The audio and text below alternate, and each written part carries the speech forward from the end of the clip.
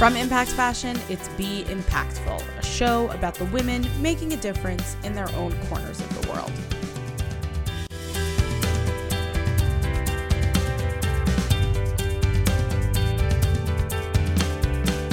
I'm Rifki Itzkowitz, and on today's show, how an ultra-Orthodox Hasidic woman found her place in the Instagram blogging sphere as Raisy's Cookin', and why she doesn't see her lifestyle and her job as a contradiction.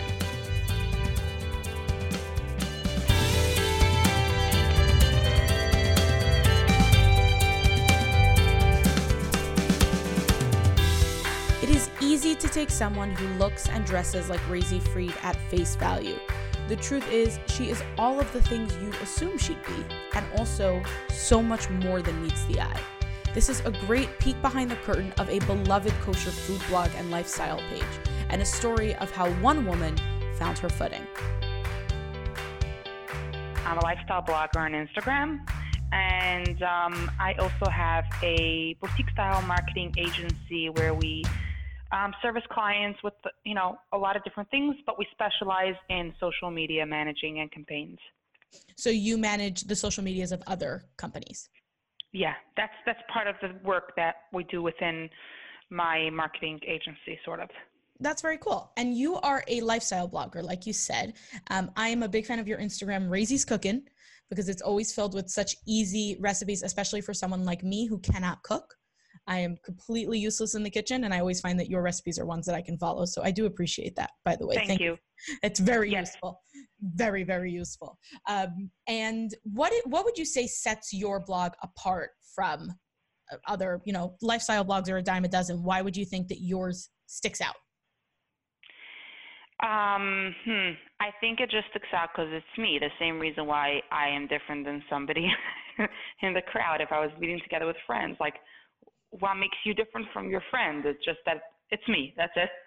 It's so authentic. So I really try to put myself and be true to myself, but it's not just with how I look and when I speak, but even when it comes to the recipes, I try to share recipes that I would do. I know how to do these complicated 7-step, 15-hour recipes, and I've done it. But do I want to do it every day? No. If I see a recipe and it's too complicated, I'm like, okay, forget about it. Just buy. I'm not even trying. So I don't want to post anything like that. That's one. Number two is many times, like, I enjoy opening cookbooks and trying different, cuisines and different things. But do I serve that on a general basis at home? No. Day to day, I like to focus on classics, standard recipes, things that I ate growing up, or just like things with a little twist. But there's nothing like, the ingredients aren't very different. It's not stuff that you won't recognize. So that's what I try to stick to. And that's why I think people enjoy the recipes off the page, because it's easy and familiar. It's stuff I have in my house. It's always things that I've heard of. It's always things that I don't need to go searching for some random ingredient, which is always great. You mentioned, the kinds of things that you ate growing up. What were you like growing up? What was your family like? I think, look at me, pretty much the same. I'm not going to say that I'm not a little bit more modernized than my family, because it's just true. Especially if you are from where I come from, you would be able to identify the little nitty-gritty details. But basically, pretty much the same. What we ate, very Hungarian-style, Heimish-style food. Heimish meaning it's just, forget about it. I'm not even going to explain it. Heimish is a little bit of a hard word to describe. Forget about it. No, Heimish is a little bit of a hard word, but what Heimish translates to is, when you think of very traditional European Jewish food, so it's usually things like potato kugel and chicken and things that are just really the real traditional classics. And the problem is, yeah. Why I said that I'm not explaining it, because I once had, last year, we did on my page, basically I did like a whole show where I met different women in Gourmet Glatt, which is a supermarket. They have a few branches in Lakewood and Brooklyn, but I take care of the marketing of the Lakewood branch. and we had like this whole thing where we would shop together, two women, and one of the women, she's Syrian, I think, and she asked me what Hamish is and what it's all about. And it was all recorded, and I posted it. So like I kept on getting these messages and different opinions, and it just got into a whole big thing of like, what does Hamish mean? Because to everyone it means something else. Right, because it's so traditional based. Meaning, if your family comes, like you said, you come from a more Hungarian background. I come from a more Polish background, and those are different foods. There's different things that are associated with that, and right. that means that different people define it differently. For anyone who doesn't know, we should probably say that you would consider yourself Hasidish or ultra Orthodox, right? Yes. Okay, so for anyone who doesn't know, there's a lot of different type of Jews out there, but the type there's a lot of different Hasidim out there. That's true. There's a lot of different everyone, which is part of the reason why I wanted to do this podcast, was to talk to people of all different types, not just Jewish women, but all types of women. And when you like think of Jews in the media, like when you see someone who's like playing a character and they're stereotypical Jewish and they have like the long sideburns and payas on the side of their head and the curly payas, yes. Exactly. Those are Hasidim, for anyone who doesn't know. Yes. And it is a more insular community. And yes, the whole lifestyle is more, less assimilated. It's not just the way we dress, but it's a whole lifestyle. Right. I would imagine that being a blogger is not necessarily what someone would consider a part of that lifestyle. Yes, definitely. It's definitely a very unconventional thing that I'm doing, and not necessarily does everyone in my community support me in that. Not that they're not nice about it, but it's just a little different. But how much you look at me and you see, oh, I'm so true to myself, so it seems like, oh, I'm this, classic Hasidic woman. I'm really not, because I was always, especially from where I come from, a very out-of-the-box person. I'm creative. I just out of the box. And I've always been this way. So in a way, what I'm doing is not something that you won't find many Hasidic women on Instagram, out there with their face. They're there, they're watching, but they're not putting themselves out there in this way. So in a way, it's different, but in a way, it's sort of like, it's not the first thing that I've done that's been so different. Like the whole school system I struggled with just because I was a little different. What was the first time that you realized that you were a little bit different? Like, what was the first thing that you did or that you thought or that you said and you were like, I think slightly differently from the people around me? That's a very good question, because I don't remember exactly the first time, but I can definitely, it's probably, I think it started all like the way I thought, and realizing that I'm the one that having these thoughts and having these out of the box opinions and just like being curious about how other people live their lives, and who says that's wrong and who says that's not, who says we're right, whatever it is. Yeah. All these thoughts that would bother me, and I would see my friends were totally fine with just following along, and it didn't. That's when I realized I'm a little different. I'm wired a little differently. So it used to irk me. I went through the whole phase where, first I thought everyone was crazy, only I was normal. And then I started hating myself, and I decided that I am crazy and I hate the way my mind works, because it was painful having all these, it's not that I didn't like where I come from or I wasn't happy. It was just, I'm a deep thinker, and I don't take things at face value necessarily. And there's nothing wrong with that, because you know what, it got me to such good places. But at a young age, I hated myself and my mind for that. I was like, I wish I could just be stupid and happy like everyone else. It would be easier if I could just accept this. Everyone else around me seems to be accepting this. And by the way, it's in every area of life. It's not just in Judaism. Judaism, it was very hard because, I come from a very traditional home, but it's not just even just the mitzvahs, even just the Torah, all the things that we observe. I challenged everything. I wanted to understand, and it's not a problem because there is explanations for everything out there. So once you get the answers, it's not a problem, but you do feel different when you're the only one, not the only one, but you're among people that don't question. They don't Right. need the answers, that are just happy with just following along. But it wasn't just in Judaism. It was with everything. It was with self-growth, with my personality, not accepting it the way it was, wanting to change, wanting to be different. So many examples. I can go on and give you examples. But so I went through that phase of just hating, just wanting, looking around and seeing, being the wise guy, it's not necessarily making me happier. So, I wish I would just be stupid, Right. Not to say that other people are stupid, but that's the way I felt. What's wrong with you?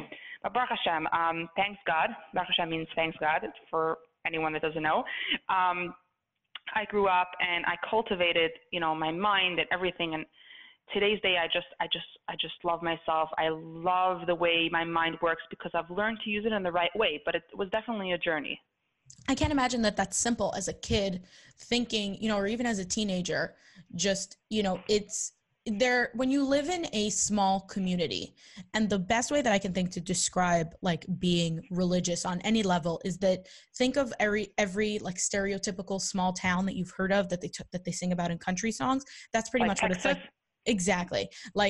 Some tiny little town in Texas where everyone knows everyone's business. That is what, the religious community is like, even if it's in, New York City, or it's a huge area. And when you're in these insular places and everyone around you seems to be totally fine with how things are going, and you have questions, or you're just not sure, or you just don't want to do what you're told just because you're told Right. it. That's a lot to carry as a kid. That's a lot to carry as a teenager. Also keep in mind that we grew up, you could probably relate, we grew up in a different era. Not everyone had a smartphone. And now I know that, officially Hasidic people are also trying to stay away from that, but in every second family you'll find they have access to the internet. So it's a different world. Even if the child doesn't have access to the internet, the parent does. So the parent is more open-minded. When we grew up, it wasn't like that. So everything was so much more protected and insular. Right. Everything was so much more, exactly, just closed. And when you're in that closed environment and you're different, it was probably really lonely. Yeah. I'm telling you, at a certain point, I hated everyone, and then it's just I realized I just hated myself. Maybe I'm crazy or something. Yeah. Right. Yeah. So But Hashem. Right. But right now, with the way that your blog is set up, I have to say, I am not someone who appreciates Jewish music. I will come out and say that. I am very much someone who enjoys not Jewish music, and I like listening to country and pop and all of those things. Your feed still makes me smile. And the music that you always put behind your videos, and they stick out so much because they're so different from what goes on in the blogger space, are these super traditional, usually in Yiddish tunes that, we kind of remember from growing up or just from hearing around. And they still just make me smile. Right. They're so nostalgic. And they're just pretty and lovely. And I enjoy it. I'm sure that people who appreciate Jewish music more than I do enjoy it even more. And I'm sure that you faced pressure to be a little more modern in your approach to how you show your blog and show yourself and all of that. What was that something that you dealt with? And what was that like? I'll tell you the truth. I think I didn't struggle with that as much because when it comes to music and stuff like this, because by the time I started Instagram, I'm on Instagram 4 years, something like that. I was already, I didn't start it as a teenager. Had I started it, if I opened my Instagram page in 10th grade, it would have looked completely different. Oh this is a fun series. We should all put out, I want everyone now to just take a minute and imagine what their social media accounts would look like if they started them when they were in 10th grade. Now I never thought about it this way, but I'm rolling because I think that people would not even think it's the same person. Seriously. I've been on a journey. People sometimes comment on things, or let's say I'll comment and they'll say, what do you know? I know. I appreciate a good Celine Dion song also. I'm not like stupid. Right. You're I've been aware of there. what's happening in the world. Yeah, like, you know what I'm saying? It's just, I've learned to appreciate it. Was there a point when you were putting together your Instagram where you went through a period of, is this something that I should be doing? Because in my community, people are not really out in social media on this way. Did you think about that at all? Or was it just, I'm going to do whatever I want? So it was a very slow process. I didn't come out with a bang, like, okay, I am being this big influencer and like branding myself. It started as a hobby. It started just posting pictures of food and recipes. That's it. I didn't even have my real name on there. Just like I wasn't comfortable yet. And slowly I got comfortable with the platform. I started putting out my real information after a few months of posting recipes, and my following was growing. And at the beginning it was just my friends and my friends' friends and my neighbors and my neighbor's friend. And then suddenly these people were following and I didn't know them anymore. And then it grew and grew, and brands started reaching out to me. And of course, at the beginning it was just, little things like sending things for free. But then they wanted, they wanted stuff. They wanted me to create a recipe for them. They wanted different things like that. So that's when I saw, what, if I'm being real, if this is going to be, money making things, I got to put out my name. I got to open an email address. So that's when I put out my real name, my full name, opened an email address. Now, keep in mind, 4 years ago, there was no stories. So that whole thing, my face wasn't, I didn't post pictures of myself. Slowly, I don't know how long I was doing it the first time I posted a picture of my face, and I definitely needed a push for that. But I don't think it was because of where I come from. It was just I didn't want to post a picture because I didn't want to be stopped on the street and recognized and stuff like that. Right. Is that something that you deal with a lot now? Yeah, now I deal with it. But you know what? I knew to expect it, and it's fine. It's fine. It doesn't. Deal. I'm sure. I know personally, I happen to really like it when people like stop me in the street. I like when people stop. It's not that I don't like people. I like when, but sometimes I want privacy, and that's harder for me to get. Being that I'm such a public person. But again, I still like meeting people. I like what I do. There's no regrets whatsoever. So that's what I'm trying to say. It was a very slow process, and right. It's not like I just had this vision. I did not have the vision of where I am today when I started. I didn't. Wow. So there was no goals in place. By now I have goals already, because by now I'm in it. I mean, not by now. I would say 2 years ago I started getting very intentional. But the first 2 years it was just like seeing where this is, I'm creative. I like adventure, and it was just figuring it out. Right. Out of curiosity, did you have a job before you started blogging? Yes.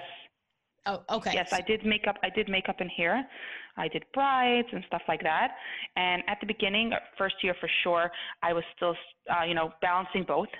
I started in the summer when there was less weddings from where I come from, the community. Many go up to the Catskills, and there's not so many weddings.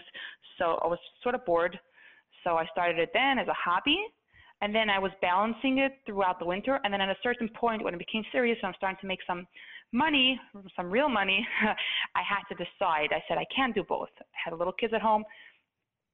What am I going to do rather? And I picked this because I just felt like this is more exciting, more stimulating. And also it was easier with my schedule as a mom, going to weddings and going to, it's right. different. You There's have to a lot of adjust to time. Also time, you have to be there at a certain time, the evenings and stuff like that. Right.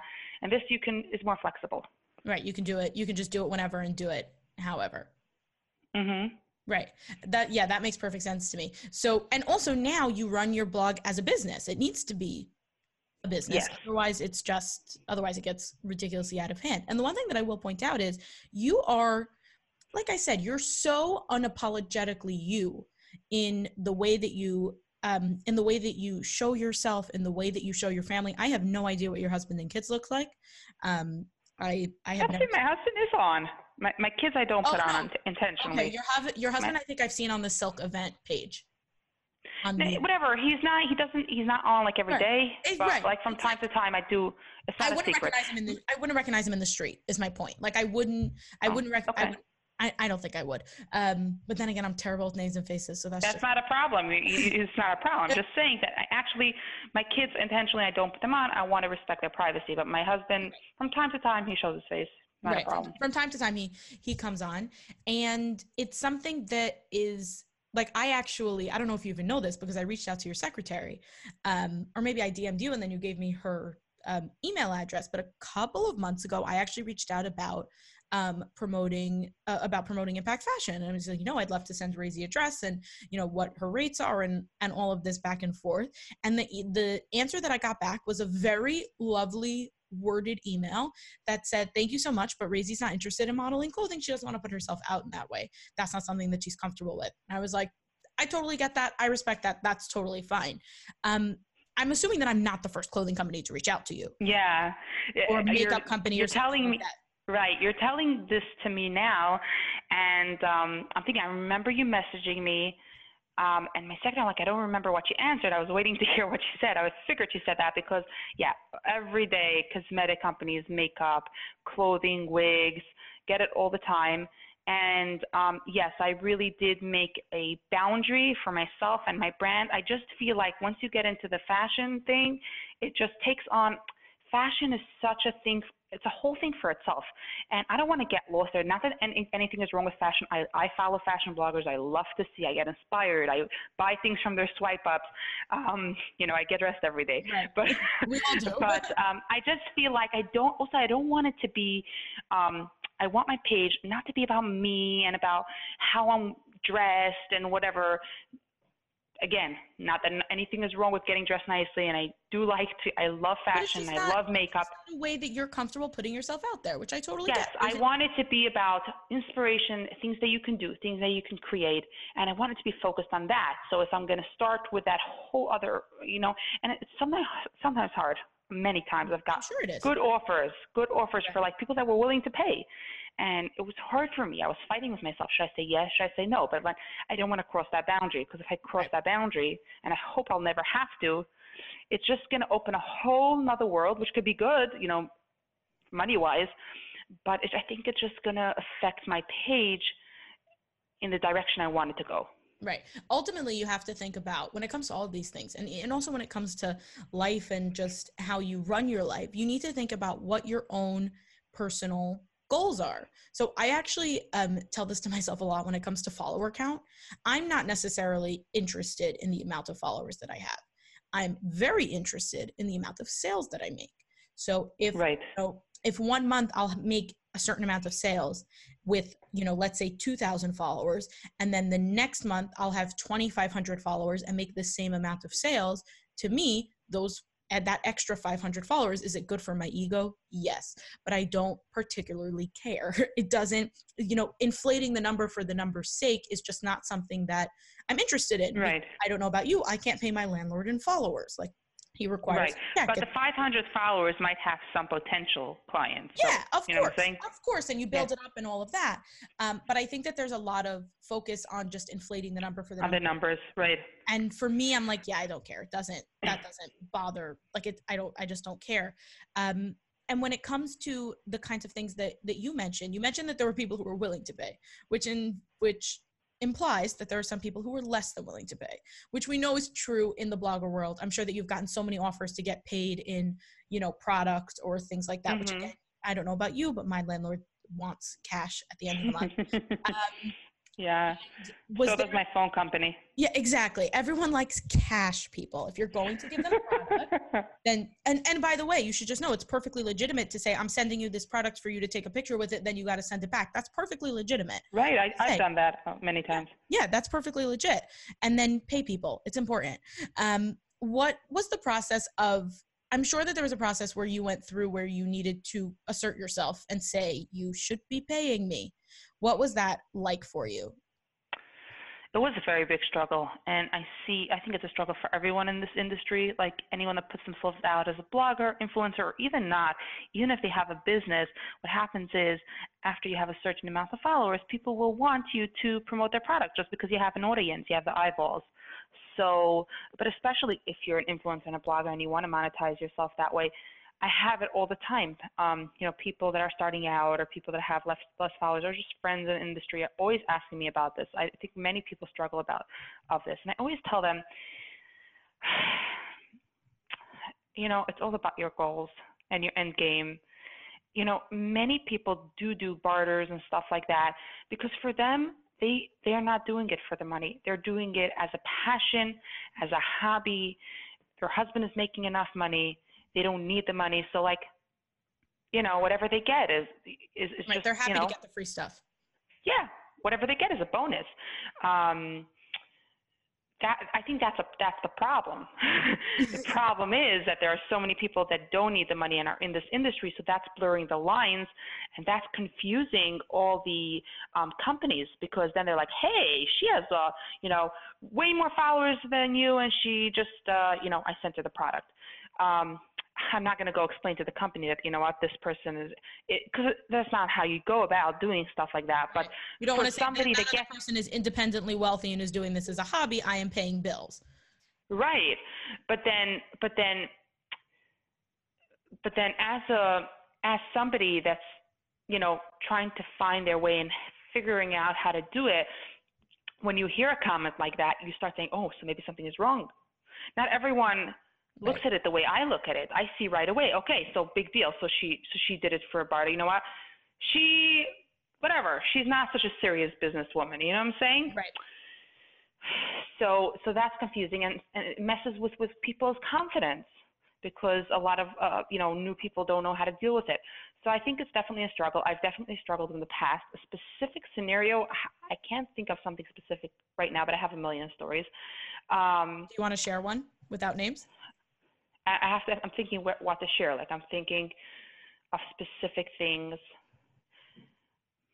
Was there something specific that you did that helped you say, these are my prices, this is what I'm worth?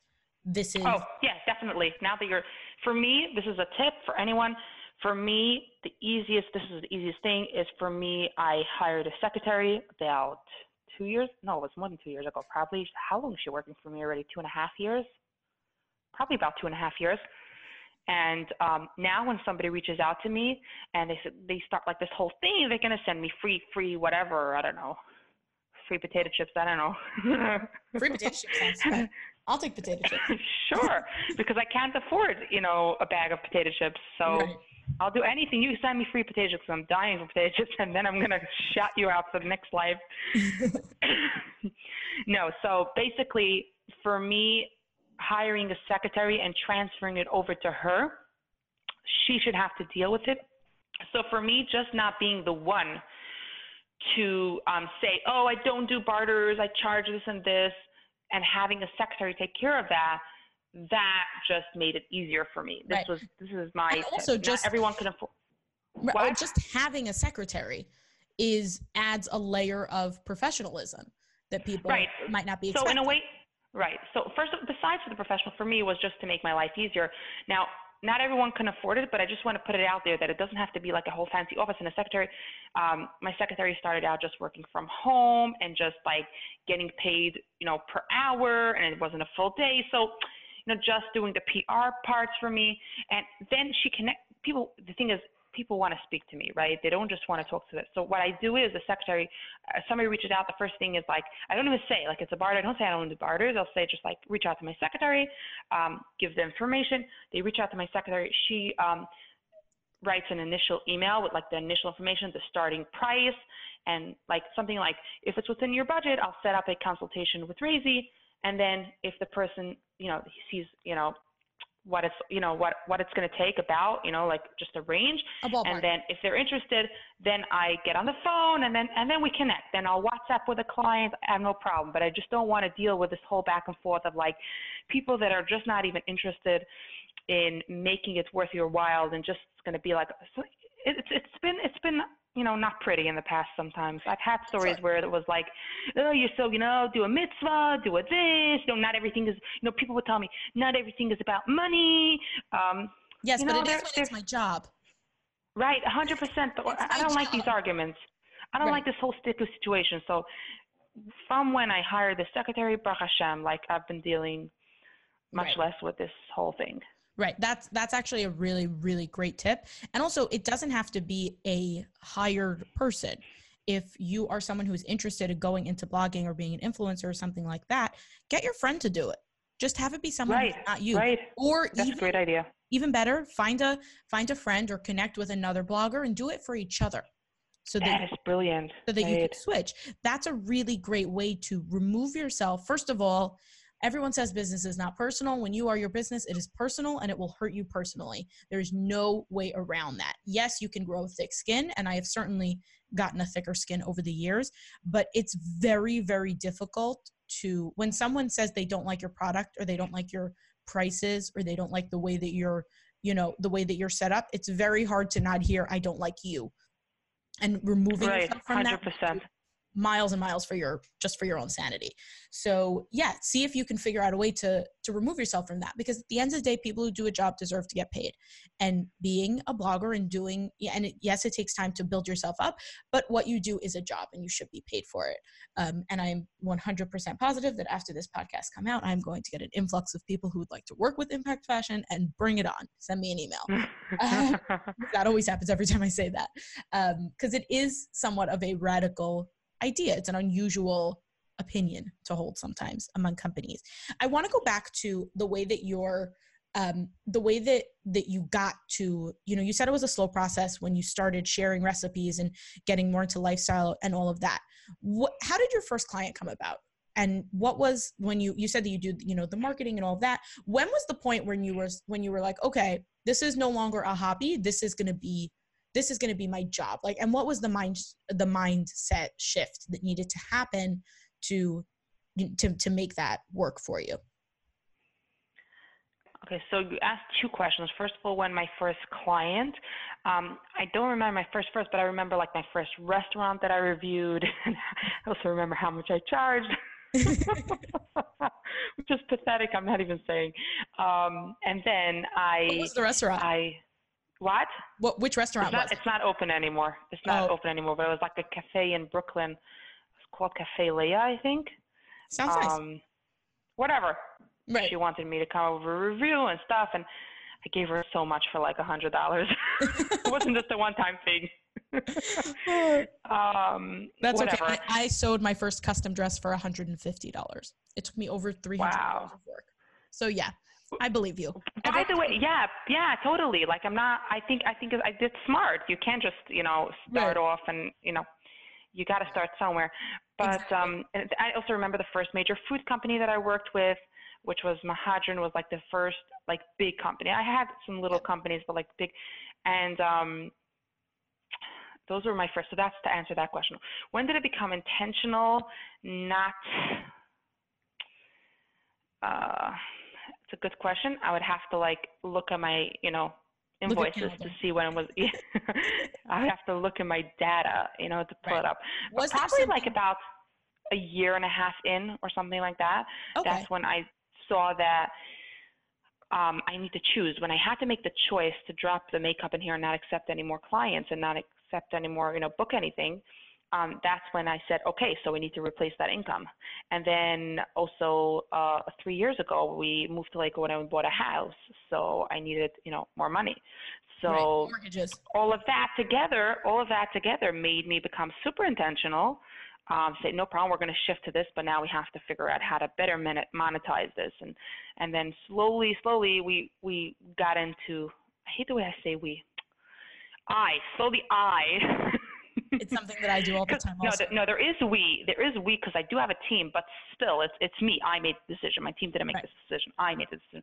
So, but I always say it. And so many times I record stories, by the way, and I'm like, we, and then I'm like, who's we? It's me. Who's we? So I just delete it and I repeat it. Yeah, exactly. Who's this we that we're talking about? No, and it was so funny because what I actually started doing was that intentionally, I used to say we because I wanted to make it seem like there were more people. I wanted it to be like there was, because this was when I first started my company about 3 years ago. Right. Fake it till you make it. And exactly. And I was like, so we are going to go to the office and we're going to, deal with all of these manufacturing issues. And the office was and still is in my parents' house. The we was me and I don't know, the people. It was just so ridiculous. And then finally, the one time when I said, I need The one time when I said it out loud, like, by the way, everyone, when you see me going to my studio, it's in my parents' house. The amount of people who were like, that's so fabulous. That's so great. Like, people were even more impressed that it was just me doing it. And I was like, oh, I think we're going to stop faking that. There's more. It's so funny. You know why it's so funny? Because there's two extremes. Meaning to say, there's some people that they're going to try to make it, right, something that it isn't, we, to a very extreme level. And then there's a very extreme level of also like, I do everything self-taught, hashtag self-taught, hashtag one-man band, you know what I'm saying? Like, they're so proud that they're doing everything on their own. And I think either one is not good. The balance, if you can have the balance, that's perfect. Right. I think you have it. I mean, from whatever I see. Right now I have a team, which I have to say. It's not about what you have. It's about the mindset of what you want to put out there, how true you are to yourself. It's funny because now I have a team and people think that I don't. Because most of what you'll see on my social and in my emails or whatever, pretty much everything that goes out into the world. So like anything that you'll see on social, anything that you'll see from an email or from my website, all of that I work on personally. And I sign everything, from Rivki. And then people don't realize that, I have a graphic designer and I have someone who manages my advertising and I have someone who... You could talk about it. Designs. I do sometimes. Honestly, I don't know. It just, I forget. Or the things that other people do are the things that are really, really behind the scenes. So like I'll talk with and about Michelle Moses, my graphic designer, all the time. Oh my God, she's amazing. She's amazing, fabulous. Michelle Moses.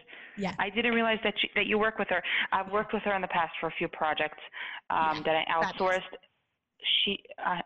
She is like, I think that not enough people know about her. Like I think that like it's like one of the hidden gems, like the secrets. Yeah, I met her as a friend first through, I don't even know, I think one of the shoots that she was doing, I sent a dress or whatever, and we connected through friends. And then I was like, oh, right, you do this. And I looked at some of her work and I was like, this is great. Sent her a couple of things that I needed. And, and she put together a whole launch for me in like a day and a half. It was amazing. She's so professional. Yes. A real pleasure to work with her. Yes, agreed. Shout out to Michelle. We love you.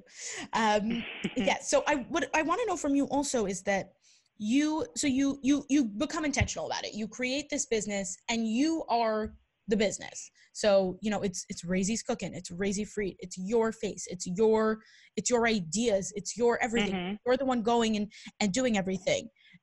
Does that ever get overwhelming to feel like you always need to? Sure. I did, by the way, I did try taking myself out of the equation. I actually never shared it on Instagram. Maybe I should share it one day. About 2 years ago, just everything got too much and I was doing a million things. So I was trying to commercialize it and it did become commercial. That's why it didn't work out. But I had somebody helping me like develop, let's say, certain recipes, or let's say I would develop a recipe, but they would cook it and they would photo shoot it and all I would do is just post it, let's say. Especially with the content on my page, I was trying to, divide it through my team. And I definitely had a bigger team then. The reason it didn't work out is because I just realized that what made me successful in the first place and it was just me. People wanted to work with me. People don't, like, not that anything was wrong with the other people, or it just didn't. I'll give you an example. Okay, it was from both ends, by the way. It was from the marketing end and from the blogging end. So from the blogging end, I just found that, at a certain point I was posting recipes, which I didn't even try. It's really embarrassing. I don't even know why I'm saying it, but I am saying it. We've all been there. I just posted recipe. I would get questions, by the way, about certain recipe details. I didn't even know what to answer because I didn't try it. I tasted it, so I knew it was good. I always made sure to taste it because it has to, but I didn't cook it actually. So I would go and I would call my cooking assistant and I would say, okay, so 1 minute, how long did you leave it in the oven? You think she can make it in that pan? And it was just so crazy because I was so out of it. And that was from the end of like, also, like, you didn't see me in the kitchen making it and my passion towards it because it just wasn't there because I was doing other things because I was trying to become bigger and bigger and bigger and do more and, so that from that end. And from my end, I found myself doing basically all the things that I don't like and all the things that I used to love, like cooking and photographing and all the creative stuff I was outsourcing. So it just, at a certain point, I just crashed and I just found myself in a completely different business. Like I started this out as a hobby, right? Just, being in my kitchen, creating, taking pictures, and I love that process. But when you try to grow, and as you said, it became overwhelming, everything being me, it just, whatever. So that wasn't that end. With the clients and social media managing, let's say I had a client that I used to go into the stores, take the videos. So I used to send, I had another assistant, not a few assistants. One assistant would go and she would do the videos, right, for the client on their page, right, their thing. And the client wasn't happy. They liked what I used to do. They didn't like what this assistant did. Again, not because she wasn't good, but because I just have that style, and I can't even, how much I tried to teach it, I couldn't. You know why? Because when I go into a store, not always do, sometimes I have a plan, but usually it just, I don't know. It just comes out. It's just something, a talent that I have. I just from God. It's something that I can't even explain. So what happened afterwards is like I cut down on staff. I realized, let me get back to doing what I love, and I just started charging more, accepting less and charging more. That's when my prices went up. And I do charge more than a lot of people in the industry because I want to do what I love and I want to do it myself, and I want my clients to be happy. I want my page to be me, and everything. I should be involved and I should know what I'm talking about, and that's that. That sounds like a great system. Yeah, but I definitely had that whole, I had a good like almost a year that I was just running in circles. We always talk about that year, my husband and I. We just, like, it was just so crazy. Oh my God. Everything was happening, by the way, everything on a personal level and on a business level. Like, if, let's say, I had a family wedding, right? Everything was still perfect. Like, the kids looked perfect, tiptoe. But you know what? I couldn't shop because I was busy doing so many things. I had my secretary. I said, I want black velvet shoes. Could you just search black velvet shoes? And she would go and she would shop and she would buy black velvet shoes. I'm telling you, this was ridiculous. Okay. Yeah, it gets everyone gets to that point where they just realize that they're up a creek and they don't even know how. But I think, by the way, some people love it. Why did I do it this way? Because that's what I was advised to do from all the big. I would look around and look at all the business women that were balancing and doing it all. They all had hired help. So I was like, forget about it. Do I want to, I still want my kids to look good. I still want that perfect look by the wedding, right? I still want it. Okay, can I go around looking for that perfect black velvet shoe to all the stores? Can I sit and browse on the internet now an hour and look for it? No, I can't. So I'll tell my secretary to do it. And that's what happened with my whole life. Everything was outsourced. I had a personal chef cooking my Yom Tov meals because I'm busy working, so I can't.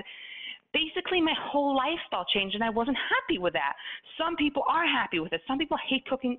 To begin with, they didn't like cooking. So this is perfect. Now they're making enough money and they could hire somebody to cook for them. That is fabulous. But I love homemaking. I like being present. I like being the one that shops for my children. I want to be the one, reviewing and cooking the things on my page and know what I'm talking about and posting the things styled exactly the way I like it because I enjoy doing it. Not because I'm a control freak. Sometimes I would think, you don't have to be such a control freak. And I would try to, it had nothing to do with control. It has to do with passion. I want to do things that I'm passionate about. I'm not interested in just everyone doing everything and I'm just being the puppet that's just jumping around from meeting to meeting. That's the way it was. Right. So everything looked perfect and everything was running, but it just wasn't me. Right. So I just learned from trial and error, really everything, trial and error. And I think it's important. I think I don't regret that year because I learned so much from it. I learned about myself. Right. It's also, you realize that when things like that happen, what ends up, becoming true is that you realize, like exactly what you said, you realize what it is that you're passionate about. You realize what it is that you're good at. And then you just do more of that. And if it means you need to charge more and do it less, all the more so you have more time with your family. You have more time to do the things that you really want to do. I want to leave off with one last question. And that is, you are someone who is you're very you. You do the things that work for you. You do the things that you love. What is something practical that you think has helped you be able to be more authentically yourself in your business, in your personal life? What is one tip that you think anyone could walk away with? I'm thinking. That's okay. You can think. All the better. By the way, for me, I learned I learned that the things that were making my page successful and were the things that were true to me. And I learned that just by putting it out in the world. Like, it's so funny, but looking back at the last year, let's say, there were so many things that I did that were off the charts, not something planned. Like I did, let's say, different things at home, just a random thing. Create a sign for my son's yeshiva, his school. The Rebbe asked me to make a sign. He wanted a certain sign. I actually used to make signs, and I'm very crafty like that, but I didn't deal with oak tag and all that stuff for like years and years. And I said, you know what? Let me do it for fun. The kids, it's such a nice experience for them to like see their mother creating this and then taking it to school and hanging it on the wall and knowing their mother created it. It's a nice feeling. And you know what? For me, like just like let me do something different. And I created it, and I decided, let me take. While I was doing it, I was like taking some videos, and then I took a picture of the final product, and that post blew up. It went viral, and I wrote in the post like about doing things that you're passionate about, old hobbies, stuff like that. And that was just one example that showed me. Now it's funny because the tip didn't come from me; it came from my audience, but it just showed me that I was looking at this post after. I was like, why does this have so many likes? Wow, it's just a stupid sign like of parachutes cut out of oak tag. This is not like a recipe. There's recipes that I work on hours for, and it's not so. And I was just like, because you know what? Nobody is doing this. Why is nobody doing this? Because nobody's me. Right. And then I just started getting inspiration from moments like that. That wasn't the first moment, but that's something that I remember now. Moments like that where I was like, I'm telling myself, like, do what you want to do. Like, be yourself, and then just share it or don't share it, whatever it is. That's, as far as a blogger is concerned. And see how it goes. And I think the same thing is with marketing and pitching ideas. Like sometimes I think my ideas are like, maybe it's a little too homey, maybe it's a little too nerdy, but then you know what? Sometimes the clients appreciate it because it's the view of their target client, a homemaker or somebody within the community and so out of the box. And we're so fast to label our own ideas because we're looking at what other people are doing. But sometimes our own ideas are not nerdy, they're refreshing, they're different.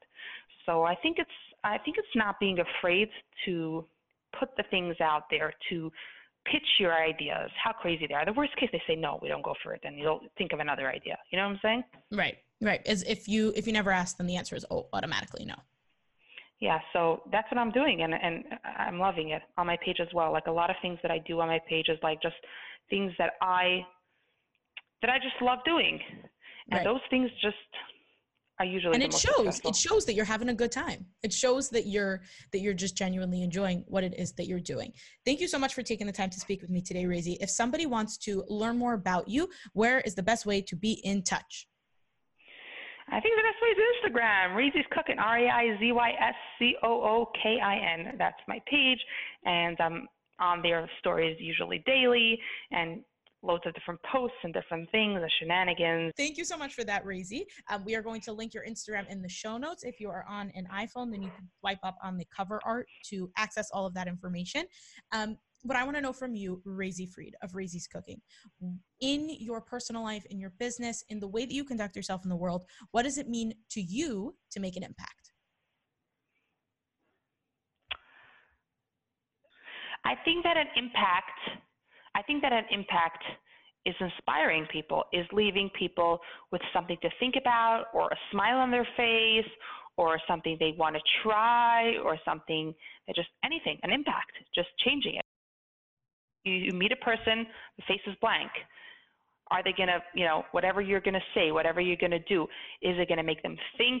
Is it going to put a smile on their face? And that's really what I try to do when I share content. I really try, before I post, sometimes sometimes naturally you'll just go and story something really random, and like, I'm going to think, is this going to educate, inspire, or entertain people? If it's not one of those three things, there's no point in just spamming people with just nonsense. So I always think, like, is it going to inspire in any way, entertain, or educate? And I think those are the three things that leave an impact. That is so fabulous. Thank you so much for taking the time to speak with me, Razy. I really appreciate it. Thank you so much. It's really, really, really been a pleasure. I don't even feel like we did a podcast. I feel like we just schmoozed. So that means we did it right. Yeah, and I feel actually invigorated to the day. Like it's actually middle of the day now. It's like 2:00, but still, the last half an hour, the last hour till the kids come home. It's been good. It was really good. Thanks for taking the time to listen today. There's a link to Raisy's Instagram in the show notes. You can access those by swiping up on the cover art. To hear more episodes, subscribe or head over to impactfashionnyc.com/blog/podcast. While you're there, feel free to check out what's new in the world of size-inclusive modest fashion. If you enjoyed this episode and want to help more people hear it, leave a review with something you learned from Raisy today. If you're not in the mood of typing, a quick rating also makes a difference.